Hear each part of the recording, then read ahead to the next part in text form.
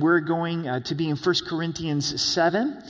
I also want to give the directive once again this morning that this is more directed towards adults. And I do apologize for that because I know these are family services. You're watching these services with your kids. As we go through 1 Corinthians, this is the topic that the Lord is bringing up. It's a great place to learn about marriage and all that entails, but parents, I'll leave that up to you, but that is the source of our content this morning. I'm looking forward to this study, praying that God uses it in the lives of marriages and singles. So would you pray with me? Let's pause and let's pray. Father, we thank you for who you are in the midst of these uncertain times, that you're certain, that you're the anchor of our souls, that you're unchanging. And we do pray for your will in our lives. We pray that there would be a magnifying of Jesus, that we would fall in love with you, Jesus, and we would be filled with your love for one another, love for believers, love for this community and the world. We do ask that RMC could be a testimony of Jesus during this time, that's what we would stand for. We would stand on the hill of Mount Calvary and proclaim your goodness and your hope. We thank you for the design of marriage, for the design of sexuality inside of marriage, and we pray that you would bless married couples, that your word would be a refreshing into their marriages, protect them from the enemy. We also thank you for the gift and calling of singleness, and pray you would encourage those who are single, that they would see the value of their singleness. So Holy Spirit, we welcome you right now. We just ask that you would do great things through our time in your word. We love you in Jesus' name. Amen. Living out of commitment is so worthwhile. It's what God calls us to do. The center of this message in 1 Corinthians 6 and 7 is that we're bought with a price. We're bought with the blood of Jesus. He loved us so much that he sent himself down from heaven to die for our sins, and his blood was shed upon the cross to where we belong to the Lord. To the point where our body, our physical body, belongs to the Lord and glorify him with our bodies. If we're not focused on the love of Jesus, if we're not focused on the sacrifice that he made upon the cross, as we look at living out the blood of Jesus in our relationships, we're going to miss it. The focus of this passage is not marriage and singleness and calling. The focus of the passage is Jesus. At the end of chapter 6, I want to remind you what Paul says. He says, "Or do you not know that your body is the temple of the Holy Spirit who is in you, whom you have from God, and you are not your own? For you were bought at a price. Therefore glorify God in your body and in your spirit, which are God's." At the end of our text this morning, we're going to be reminded again that we are bought with a price, that Jesus has paid that price for us. So we want to live out the commitment to Christ. My in-laws, they're going to be celebrating this weekend their 40th wedding anniversary. And I'm so excited for them because they've lived in commitment. They've lived in commitment to the Lord, and they've lived in commitment to each other. And we get the joy as a family of honoring that commitment that they have made to Christ. Honoring that commitment that they have made to each other. In a world where so many times people give up on marriage and cash in the chips, they have lived out that commitment to the Lord and to one another. So there's 3 ways that we're going to focus on living in commitment. And it's in intimacy. You're committed to intimacy inside of your marriage, affection inside of your marriage. You're committed to marriage, making that commitment to not divorce for those who are married. And then committed to calling, being willing to dwell where God has called you, whether it's marriage or singleness. Now, concerning the things of which you wrote to me, Paul now addresses the questions that the church of Corinth had for him. And there's this question that they have about marriage and about sex, and he's going to address that question. He says, it's good for a man to not touch a woman. This is to the degree, this is to the point in which God values sexual integrity. He says, you should not even touch a woman Verse 2, nevertheless, because of sexual immorality, let each man have his own wife, and let each woman have her own husband. So, to prevent sexual immorality, God has given the blessing of marriage. He's created intimacy to be expressed between a man and a woman, a husband and wife, inside of the commitment of marriage. Verse 3, let the husband render to his wife the affection due her, and likewise also the wife to her husband. So this is the first commitment. Living out of a response to the blood of Jesus is husbands and wives is be committed to intimacy, be committed to affection.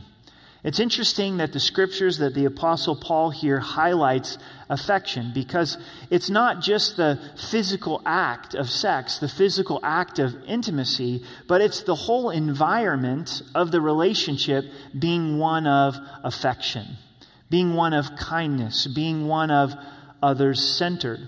And Paul emphasizes here that this is something that is due to the spouse. This is something that we are to honor our spouse in this way, because Christ does have priority in our hearts and our lives to say, I want to serve my spouse with kindness. I want to be others-centered and put my spouse's needs before my own. And if you're living in this atmosphere of giving each other affection, giving each other love and respect, that your relationship is wrapped in kindness, then that is going to impact your sexual intimacy in a positive way. However, though, if you treat each other in a way where there's a lack of kindness and there's a rudeness and even being a jerk to our spouse, then you're going to have to understand that that's going to affect your intimacy in a negative way. I know this is a hard topic for some. This is a hard topic to discuss. Some of you are like, okay, I'm turning off the live stream. I don't want to hear this. I want you to understand that sex is God's idea. It's God's design. He came up with it. And the Bible is filled with God's heart and instruction for us on sex. And so if I'm going to teach the Bible, it's going to come up. And it comes up quite frequently, Genesis to Revelation. I hope you understand God's design and His creation of sex. We see in Genesis chapter 1, that God created Adam and Eve, male and female, in His image. When Adam was alone, God goes through His creation, says it's not good for Adam to dwell alone, and created Eve. Adam then sees Eve and he's blown away. He says, wow, this is God's creation and provision for me. And they knew each other as husband and wife before the fall of sin. The first command that God gives to Adam and Eve, the first command that God gives to humanity, is Genesis 1 verse 28, and it says to be fruitful and multiply. It comes even before to go and subdue the earth. So God's heart was for sexuality to occur, sex to occur between a husband and wife and Adam and Eve. We get so many perversions of God's design. We see that the world wants to twist and thwart what God's designed. We get a message through media. We get a message through movies. We get a message from the world through conversation.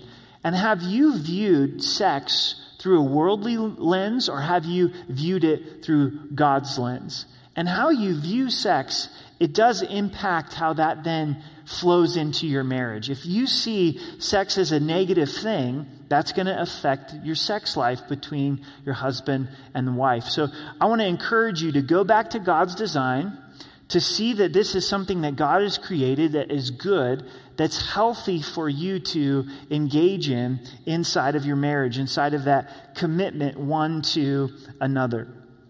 We see here that there should be this edification that takes place between the husband and the wife, to render to the wife the affection due her, and likewise to the husband the affection that is due him. In intimacy, there should be mutual satisfaction.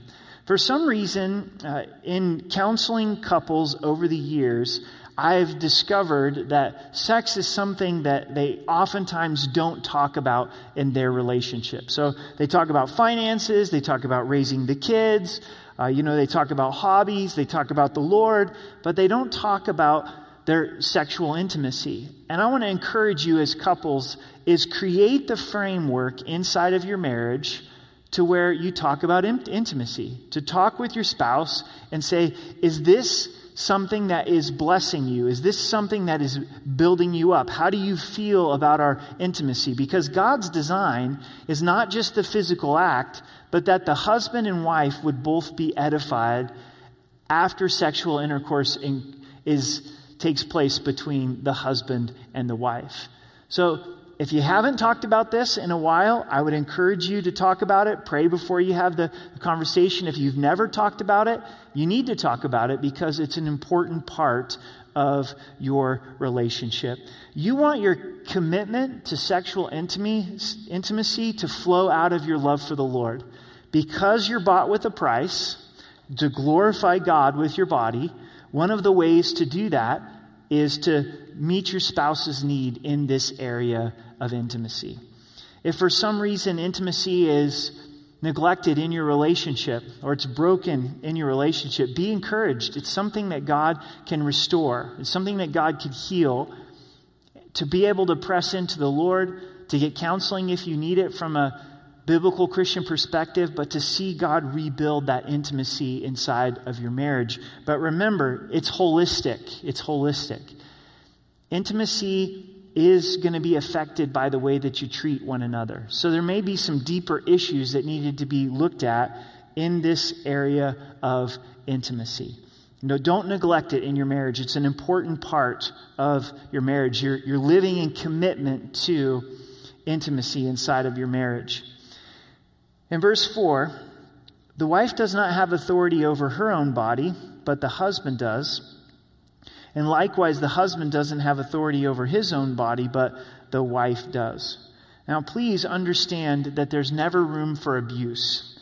This should never be used in a way where abuse takes place in a relationship. So don't apply it in that way. The understanding of this goes deeper than the act of sex as well. In marriage, you're saying, I'm here to serve you, and my body belongs to you. So if you need me to do something, if you need me to do the dishes, if you need me to fix something around the house, I'm here to serve you. My body doesn't belong to me anymore. It belongs to the Lord, and it belongs to you, so I'm here to serve you. And that's also expressed in intimacy. It's expressed in sex. This should be the attitude in which we approach intimacy with our spouse, is to say, I want to serve you. My body belongs to you, and so I want you to be built up in what God has designed and what God has created. So if you're single, we'll talk more about singleness in just a moment, but if you're single and you have a desire to get married down the road, you definitely want to choose wisely and count the cost and evaluate the person's character that you're considering married. Because it's the hugest decision, it's the biggest decision that you'll make in your life, second to receiving Christ as your Savior. In verse 5, do not deprive one another except with consent for a time, that you may give yourself to fasting and prayer, and come together again, so that Satan doesn't tempt you because of your lack of self-control.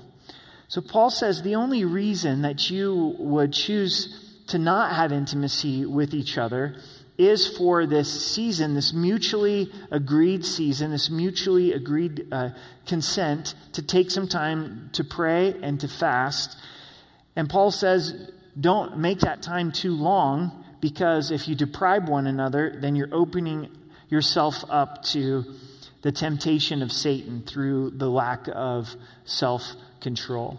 There is possibly the idea in the church of Corinth that sex inside of marriage was bad, that you had to abstain from sex inside of marriage. And so that's one of the things that Paul is clearing up here. He's saying, no, sex is good inside of marriage. It's God's design.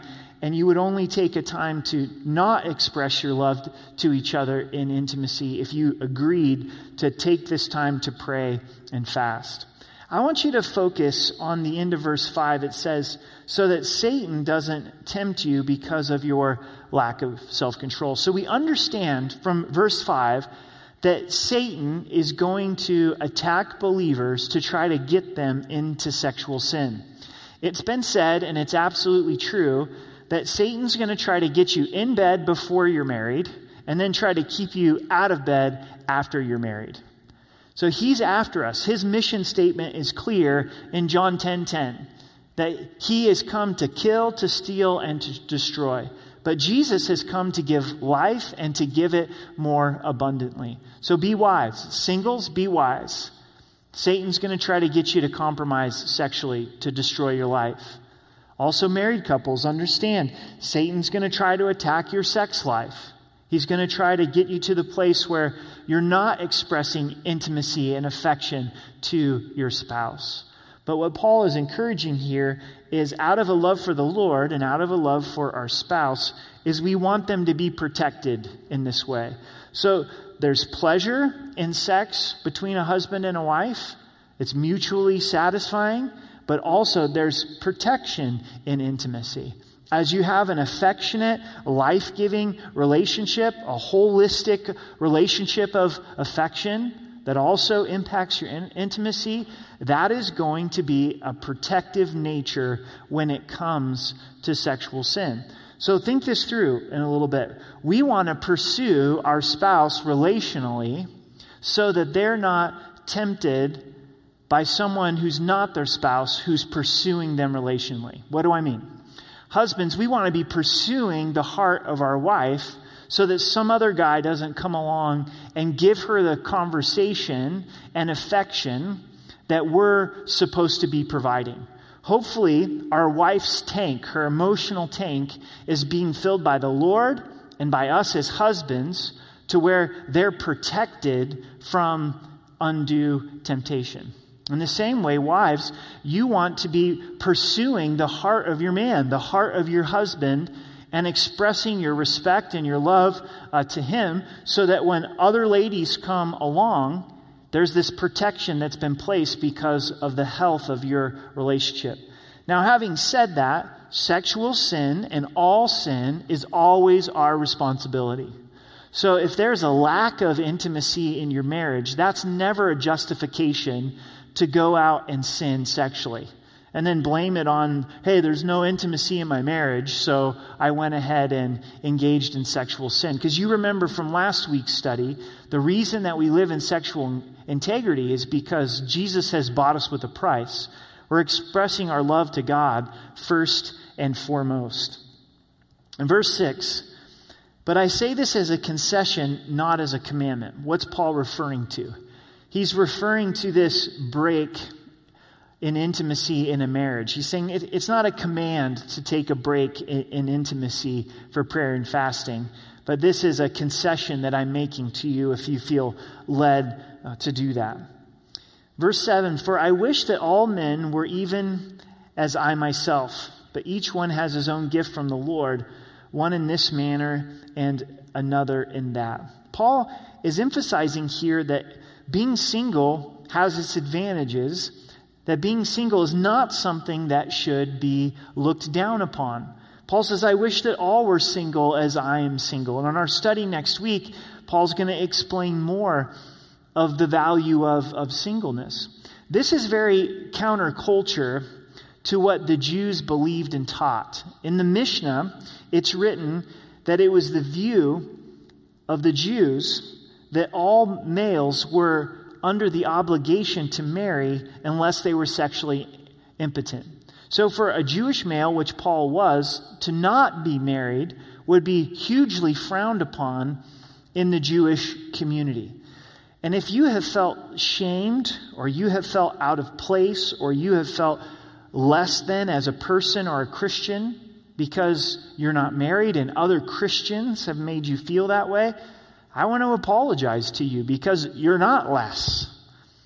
And that gifting and that calling of singleness is so valued by the Lord, and you have an opportunity to serve the Lord in a unique and undistracted way. So some of you may be in a place where you feel called to singleness, and God hasn't called you to be married, and you should wear that calling that God has given to you with pride in a good way. Others of you maybe have a desire to be married, but God has never allowed that. He's never opened the door for you, and to be able to see how God wants to use singleness. So Paul highlights the calling and the value of singleness in verse 7. In verse 8, but I say to the unmarried and to the widows, it's good for them if they remain even as I. So Paul's saying, if you're unmarried or you're widowed, it's good for you to stay in that place of singleness. Verse 9, but if they cannot exercise self-control, let them marry, for it's better to marry than to burn with passion. Paul's saying be honest with yourself.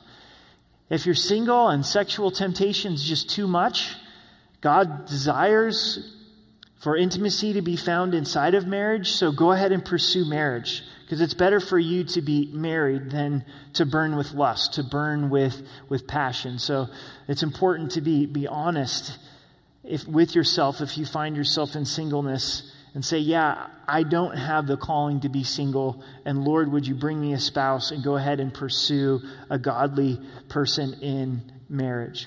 Things shift in verse 11 from intimacy to the commitment of marriage, the commitment of marriage, not pursuing divorce, but staying faithful to our vows. You guys still with me? Everybody's still tracking along? I'd like to pause for just a second. And I know that there's a lot of pain in marriage, and there's a lot of past hurt pain and present pain and difficulty. And right now, if your marriage needs prayer, feel free to reach out to us through the comments and the chats. You don't have to go into detail, but would you please pray for my marriage?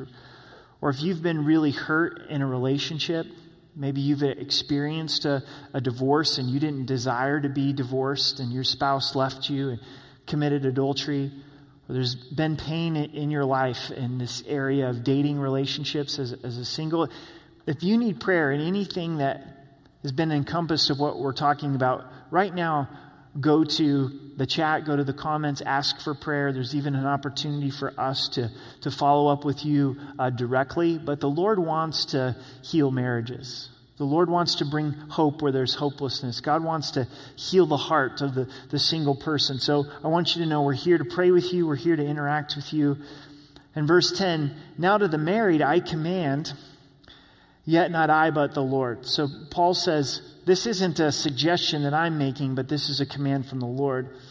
A wife is not to depart from her husband, but even if she does depart, let her remain unmarried or be reconciled to her husband.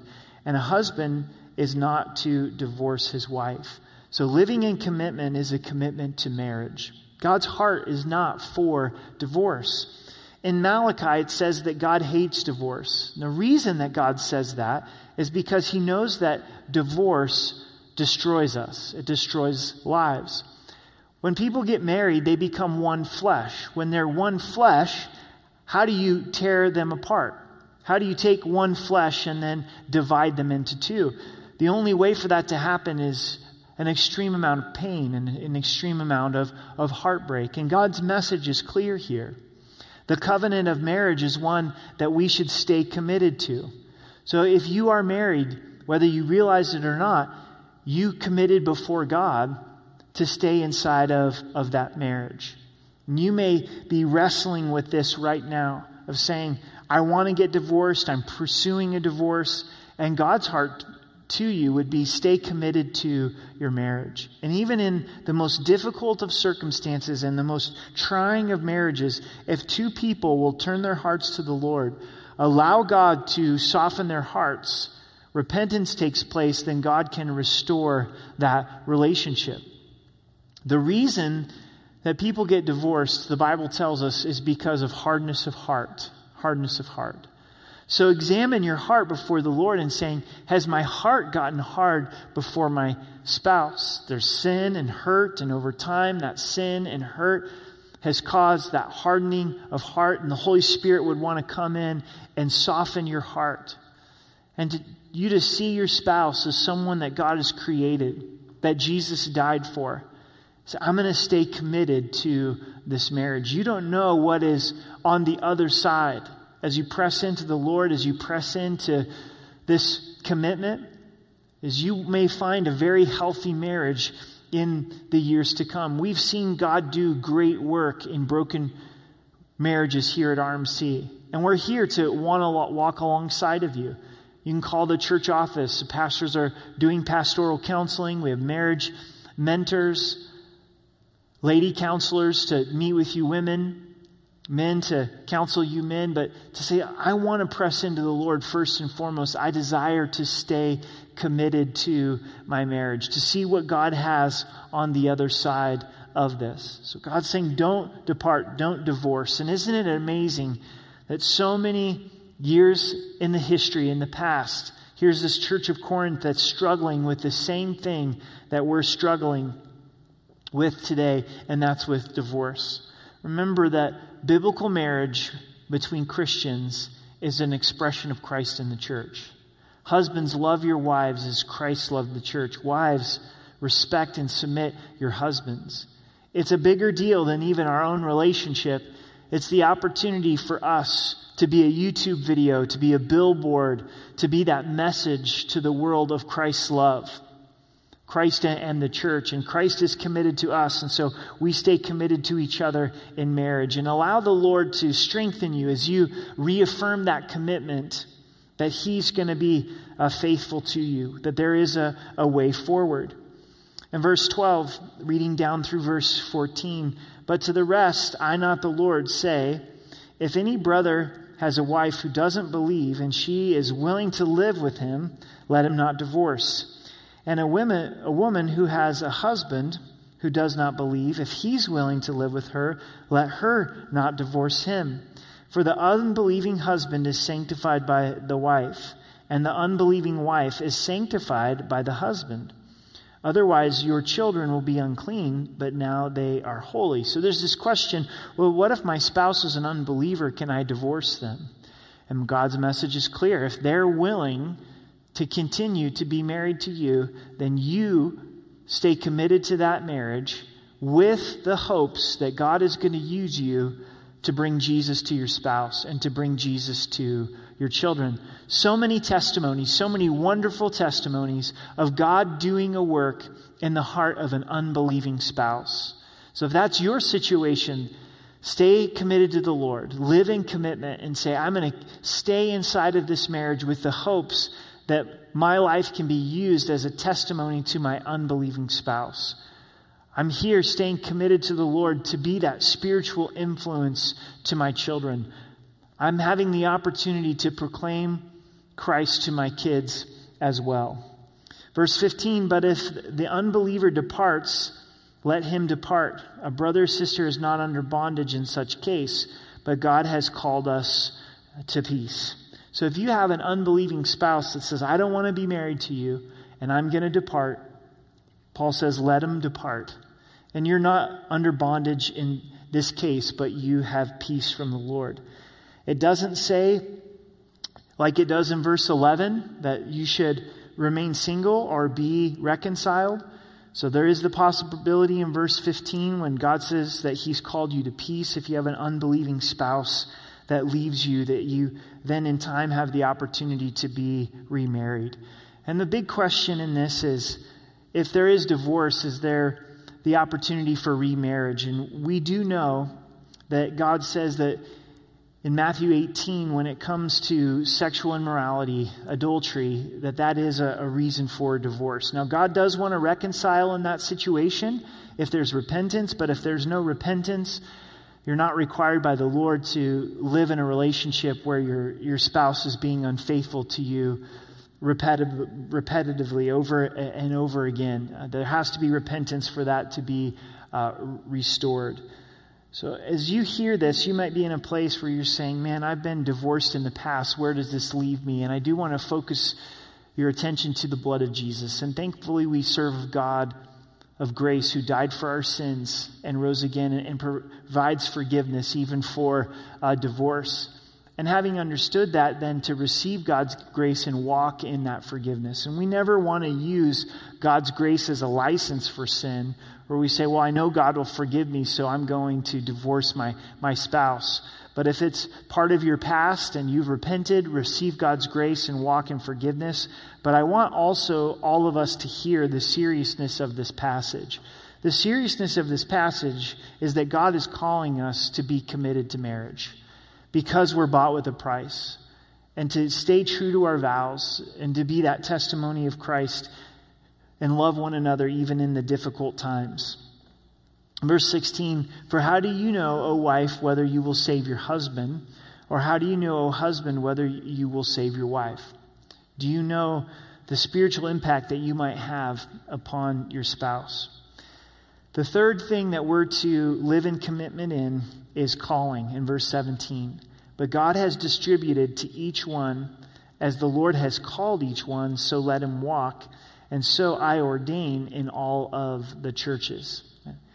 So God is the one who distributes calling. He's the one who has placed us in certain parts of life. He's the one who's allowed some to be married and some to live in singleness.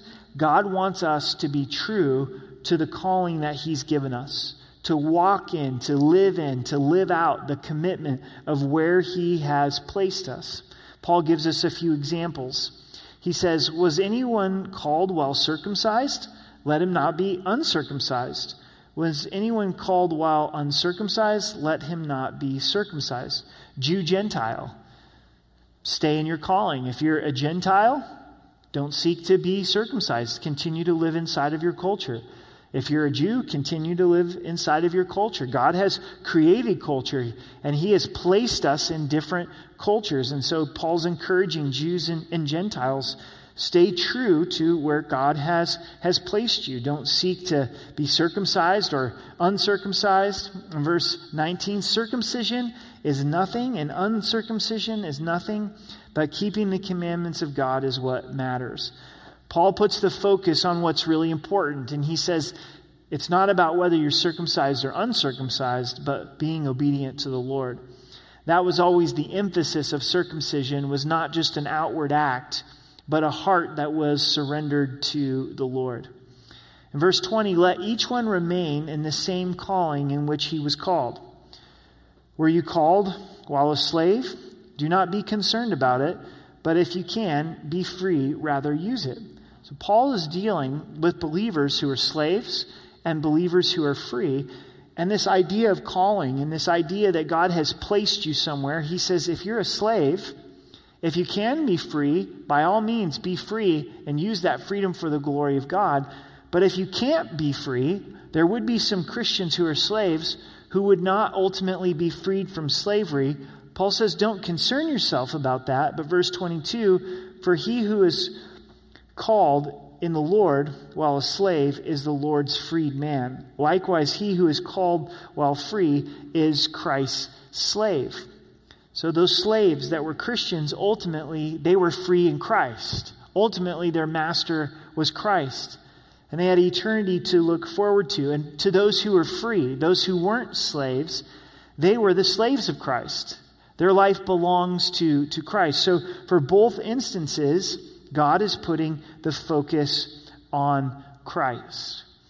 This is something to evaluate in our lives, and the closest application that we have, thankfully we don't live in a culture of slavery, is with our jobs.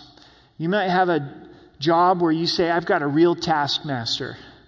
I think you have freedom in the Lord to try to seek another opportunity, just like a slave would seek freedom. But if there's no other opportunity, remember you serve the Lord. Remember that you belong to the Lord. Maybe you're in a great work situation and you have a lot of freedom in your job. Well, remember to have integrity and be accountable to Christ because you belong to Christ. You're Christ's slave. Remain where you're called. We have very little power. We think that we can move this way and move that way and get into this school and have that job. But it's the Lord who establishes. It's the Lord who raises one up. It's God who opens the door and closes the door.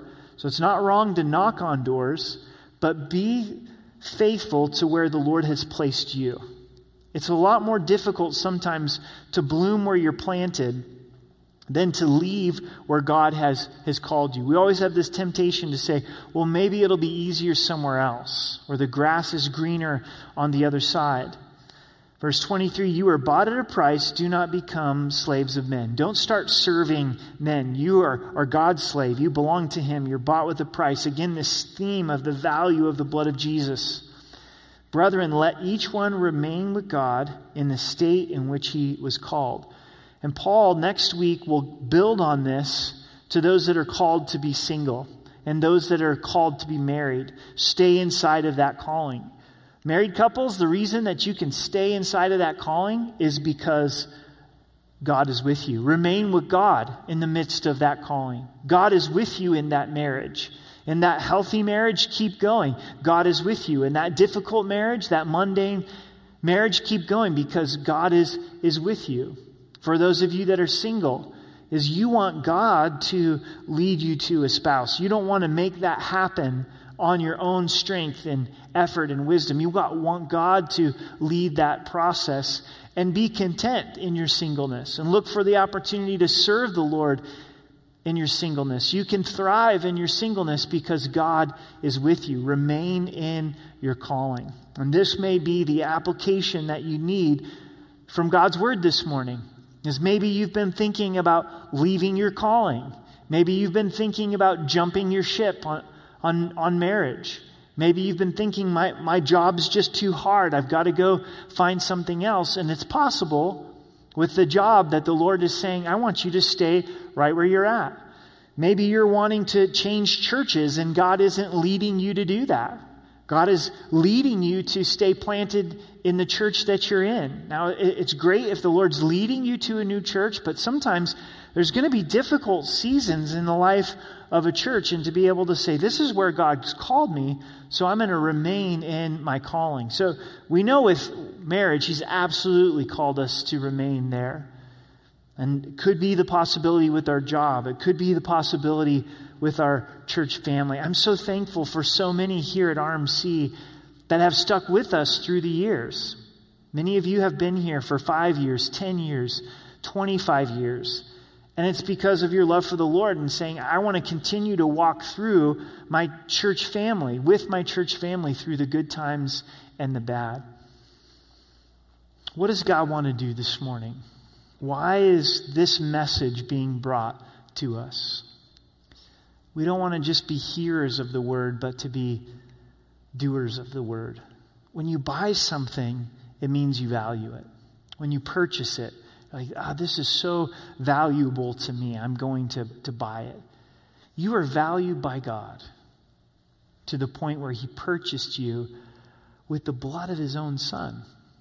One of the things that the Father emphasizes about Jesus is, this is my beloved Son in whom I'm well pleased. He's crying out audibly from heaven saying, this is my boy, right here, this is my boy. And I am so proud of him. I love him. He's my only begotten son. Why would he declare that to us so emphatically and so loudly? Because he loved us enough to give his son to a brutal death upon the cross to buy us unto himself so that we would be his bride, we'd be his sons, we'd be his daughters. And when that impacts us, when we go, I am loved by God, to the point then where we say, I want to live it out. I'm going to live it out in marriage. I am going to express my love to my spouse because I'm loved by God. I'm going to commit to being an affectionate spouse holistically in the entire part of my marriage because Jesus has bought me with a price. And that includes sex, but that also includes every aspect of our relationship. To say, you know what, I am committed to my marriage. I'm not going to consider divorce even when it gets difficult because Jesus has bought me with a price. And those of you that are considering and planning for divorce, I want to plead with you, to allow God to shut that door and lock the deadbolt, to take cinder blocks in your mind and to just seal that up and to say, divorce is not an option, and now let's press into the Lord, let's press into one another, let's soften our hearts, let's have some difficult conversation, let's call the church office and get some marriage counseling. Let's choose to work on our marriage and allow the Lord to bring life where there's death. He's the God of the resurrection. To examine, where's my calling? Where has God placed me? What is He calling me to? And I'm not going to walk away from that calling. This is where God wants me to work. This is where God wants me to live. This is the people that God is wanting me to invest in. God has called me to singleness. God has called me to marriage. So I'm going to respond. But if the blood of Jesus doesn't move us, then what will? If we sit here and we read these passages and we go, oh, I'm bought with a price, ho-hum, I'm going to go do whatever I want with my life, then we've missed the message of the gospel. The message of the gospel is ongoing. The message of the gospel impacts us today, and it says, my life doesn't belong to me. As the American church, we need to hear this. Our life does not belong to us. Our body does not belong to us. It belongs to Jesus.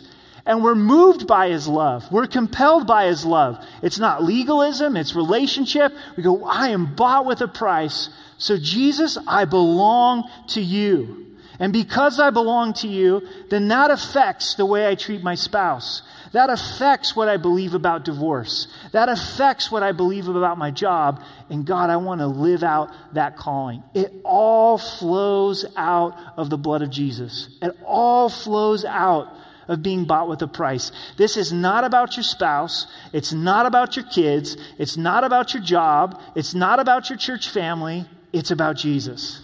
And as we get our eyes on Jesus and Him being crucified for us, then we respond and say, Jesus, you have my life. You have my life. I want to serve you. Let's pray this in.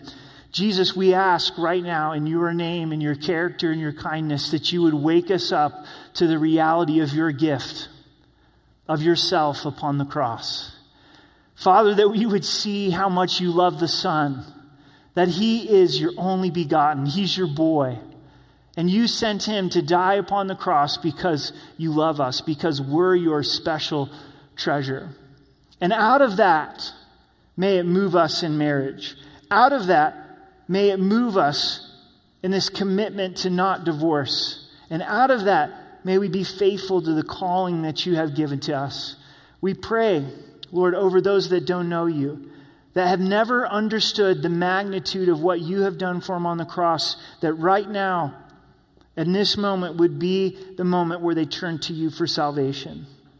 For those marriages that are hurting, God, that they would turn to you. For those singles that are discouraged, that they would turn to you.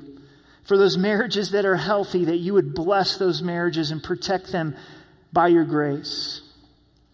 So let's wait on the Lord together for a few moments. And if you need to receive Christ as your Savior, you say, I've never repented of my sin. I've never believed that Jesus died for me and rose again. I want to lead you in a prayer. I want you to pray this with me out loud right where you're at. Jesus, I believe that you're God, that you died for my sins and rose again. I know I'm a sinner. You know that I'm a sinner. I repent of my sin and receive your grace and forgiveness. Be the Lord of my life. Thank you for saving me, and thank you for forgiving me. Father, I thank you for those that have just responded to the gospel. Pray that you would fill them with your Spirit, that they would know the joy of their salvation, their forgiveness, that you would lift the burden of sin off of their shoulders, that you would show them their most important relationship in their life is their relationship with you. And I want to pray over married couples that are hurting. If your marriage is hurting, just raise your hand right where you are to the Lord. The Lord sees you. Father, I pray for these hurting marriages. For the stress of quarantine, the stress of the finances, the stress of hurt from the years of the past. Jesus, I believe that you're the God of the resurrection. that you do amazing things. And I'm asking in Jesus' name that you would soften hard hearts, that you would bring tender hearts towards spouses, that the knowledge of what you have done on the cross would awaken inside of souls. Lord, would you awaken husbands to what you have done for them on the cross? Would you awaken wives to what you've done for them on the cross? Would you open up communication? Would you open up forgiveness? Would you give them wisdom on who to reach out to help them? God, but would you protect and would you restore marriages? So we love you in Jesus' name. Amen.